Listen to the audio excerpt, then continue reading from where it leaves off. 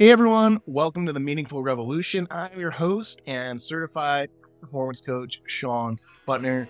And this week we're taking a break from interviews, and we've had the Day of the Dead, we've had Halloween this week, and I thought it'd be a great time to talk about grief and the idea that grief helps us grow. Now, as a high performance coach, this is something I've been thinking about a lot this week after having a conversation with one of my good friends about this book, Bittersweet by Susan. Talked about this in an episode a little while back, but the basic idea is this feeling of bittersweet is a longing for something. It could be a longing for a family member that's passed away. It could be longing for a quality of life. It could be longing for creating your big piece of art or not. There's so many different things that people long for in their lives. And in society, in the US especially, we tend to be future focused, meaning something bad happens to us. What are we doing to move forward? How are we moving forward with it? And so we miss these opportunities to really have presence in some of these feelings that we have in our human experience can really help us grow. Because ultimately, these feelings that often, these situations that often cause sadness or fear or anger or grief or guilt or doubt or disappointment are the things that we should be talking about a lot more in order to connect with others.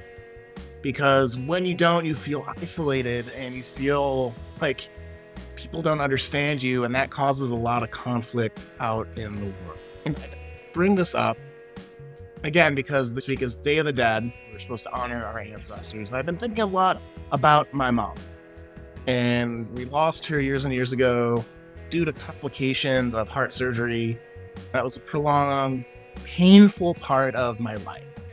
Living in California, growing up in Chicago, that year, basically every 2 weeks, I was flying back to Chicago to help my dad out, to sit with my mom as the roller coaster of recovery, ups and downs happened. And ultimately, she had a lung collapse and then brain damage. And then we made the call as a family to put her on hospice because that's what she wanted. And it was a deeply painful period.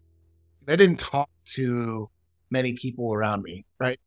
Had some good friends that knew everything. I had some friends that knew that stuff was happening, but I didn't want to dwell on it. We're with friends, you should be talking about the new kids or family things or hopes for the future. But in that moment of transformation where this very human experience of losing a parent happens, it's universal, right? If you've ever been born or have been in a family, there are people in your life that are important to you that you lose. And it's okay to talk about it. And when you say, hey, I'm struggling, so often, I was talking with my wife about this, who's a psychologist. We have a million people checking in on you saying, are you okay? Are you okay? Are you okay? It's almost aggressive in a weird way. If you've ever been at the receiving end of the army of are you okays after a big thing happens in your life, it comes off after a while of you're actually trying to check in on me. You just want to be relieved of the feeling that there's something wrong. I'm not sure if I'm articulating that, but it's almost putting it on you to be okay. And I think what I like to do when I'm at my best, and I'm always, as a human being, trying to be empathetic, is to share that. Hey, I'm here if you need to talk. If you don't need to talk, that's fine. If you need to do something else, that's fine. But I understand you're going through something and I'm there for you. So let me know what you need to do, but I'm not going to push that on you. I think, at least for me, helps connect. Sometimes people just are wore out and they need some time to recuperate. Sometimes I've had people be like, you know what? I'm really glad you offered to listen. And here's what I'm thinking. Am I crazy? And the thing is, 100% of the time, you're not crazy, right? People grieve in so many different ways. And you have to, it sounds cliche, you have to figure out how to do it yourself. But having that space where you can connect with people and get their thoughts on life and how they view grief and how they get through it, I think can really help. And that is, I think, a more empathetic way of being versus saying, are you okay? And yeah, if you are dealing with something and need someone to talk to, I'm a coach, but I also offer a free 1 hour strategy session.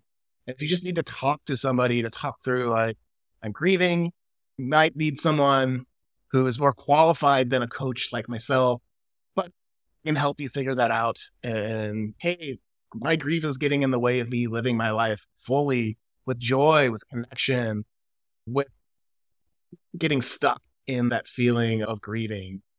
I think Susan Cain in her book Bittersweet really hit the nail on the head that, like, part of dealing with grief or this concept of longing is turning it into art or turning it into something productive. And I've been thinking about that a lot in the terms of high performance, how grief really, if turned into something and used for good and not evil, could help you feel more alive, can help you feel more present, more in tune with the world and the cycles that we live and often ignore of birth, growth, and death, to put it really simply. But there's a magic to someone who is optimistic. I think I'm a pretty upbeat guy who also understands that tinge, that mixing in of sadness or grief in this particular conversation. What can you do?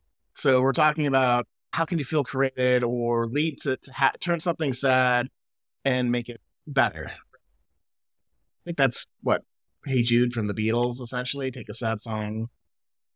Anyways, before I go quoting the Beatles, and that's just to share too, my mom was such a Beatles fan, and anytime there's a reference to the Beatles, or they come up on the radio or out in the world, and it still happens a lot, even though the band's been gone for a while. It is a very bittersweet feeling of that music and how important that was to her and how she passed on that love to me and my brother of music in general.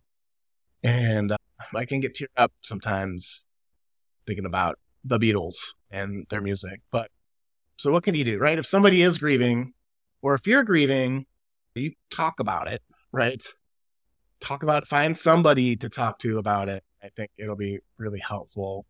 And since it is also this week, we celebrated the Day of the Dead, I thought, what can you do to honor someone that you've lost? And what I did this year was create a list. I don't know what to call it yet, but it's like an honoring list.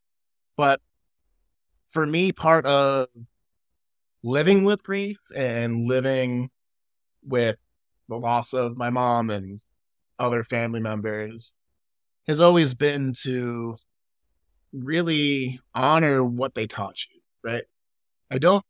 I like to call it ghosts or echoes of that person in your life. And so some of the great things that I learned from my mom are the following, right? A love of music. Like I said, she absolutely loved the Beatles. Anytime there's anything about the Beatles in the newspaper, I think since she was a teenager, she had like a box of clippings of it, all the documentaries, all of anything John Lennon, especially. She absolutely loved John Lennon. She was totally into, and I have memories growing up of getting up at night to go to the bathroom. My mom's in our living room in our small apartment, these giant headphones, and just singing to herself to this music that was so important to her. But and she really did encourage us to find our music very wise being, it doesn't have to be the music I love, but inevitably she had a really great taste, as did my dad, classic rock. And my brother went into music, I think a lot because of that drive, and it's been a very important part of my life, and I owe that to her. She's also an extremely curious person with people and just exploring the world and just asking the question, what if? The amount of books she read for someone who hated high school, and I think just barely got through it, her appetite for reading all sorts of weird stuff, history to conspiracy stuff, what she thought was, what if? This is the mental exercise of this could happen. How would that work? And does it even make sense? And all that kind of stuff. I think I got from her. She was always someone to say, you never know what somebody else has been through.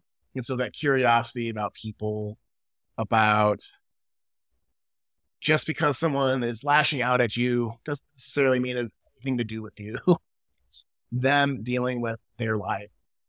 And to take a beat and just try to understand. And sometimes it is you, and that's okay too. But if it is, then you make the choice on, is it valid and all that kind of stuff.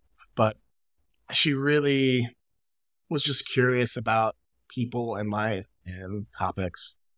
And it's probably why I have so many memories of her reading, and it made me want to read really young. And so that was a big part of my life, and it is a big part of my life, I think. I know, but maybe not so much recently. But anyways, I'm rambling. Respect. She was always into manners. You can get a lot done by small moments of kindness. She was really always talking about the little people that make the world run, being someone that I think she would consider one of those types, but the people that often get ignored. It's why when I go in an organization, I'll say hi to the janitor or people at the desk or anybody who's doing any type of manual labor or any type of thing to help support an organization. It's so important to see those people and to appreciate them. And she was very creative. I think, without going into too many details about family history and stuff, there were a lot of moments of hardship in her life that she was able to get through with humor, with making jokes, sometimes very morbid, creepy jokes. And I definitely took that on, and it took me a while to realize that if you say something kind of morbid with a straight face, that people don't like that. Some people, the right people will, but yeah, she had a very dark sense of humor, but was hilarious. And oftentimes when things got hard, she was an expert at finding the funny sliver of it to poke fun of, to call out as absurd, or to find the thing to laugh at. And one of the last things she said before she couldn't talk when she was before we put her in hospice was that one day we're going to look back at all this and laugh. And she really believed that until life happened and it didn't turn out the way that we wanted. But I'm sure she could have talked. She would have found something really funny to point that out. But that's what I mean when it comes to this impact list or honoring list. I'm not sure what to call it. Who is somebody in your life that meant a lot to you and taught you a lot about life? And think about it. Create this list. If you could think of 5 things, that's just put a mark in the sand for you to get after, and think about why those experiences or why those things came to your mind, and talk to your loved ones about it. Talk to your friends about it and ask them to do this. Because I think with a little bit of how sad this type of activity can be, you'll find that connection with people. And I think a lot of people are really starved for that connection. You can take something that's sad and share it on a podcast and turn it into, put art in quotes, but into something creative and put it out in the world and see what happens. I think doing this episode and talking about my mom a little bit more personal way today on this platform is part of turning the continual grief that I had, even though it's been years, into something in the world that maybe you connected with or resonated with. So if you did resonate with it, let me know in the comments. Put your impact honoring list in the comments there too, so we can cheer you on and support each other and connect. And as always, if you need to talk to someone because you feel stuck in your grief and you're not sure if it's how to move forward, one way or the other, whether it's through hiring me as a coach or having a free call with me as a coach, or getting some direction that, hey, like, you probably should go and get some expert help. I'd love to do that for you. Link below in the show notes to sign up for a free 1-hour strategy session.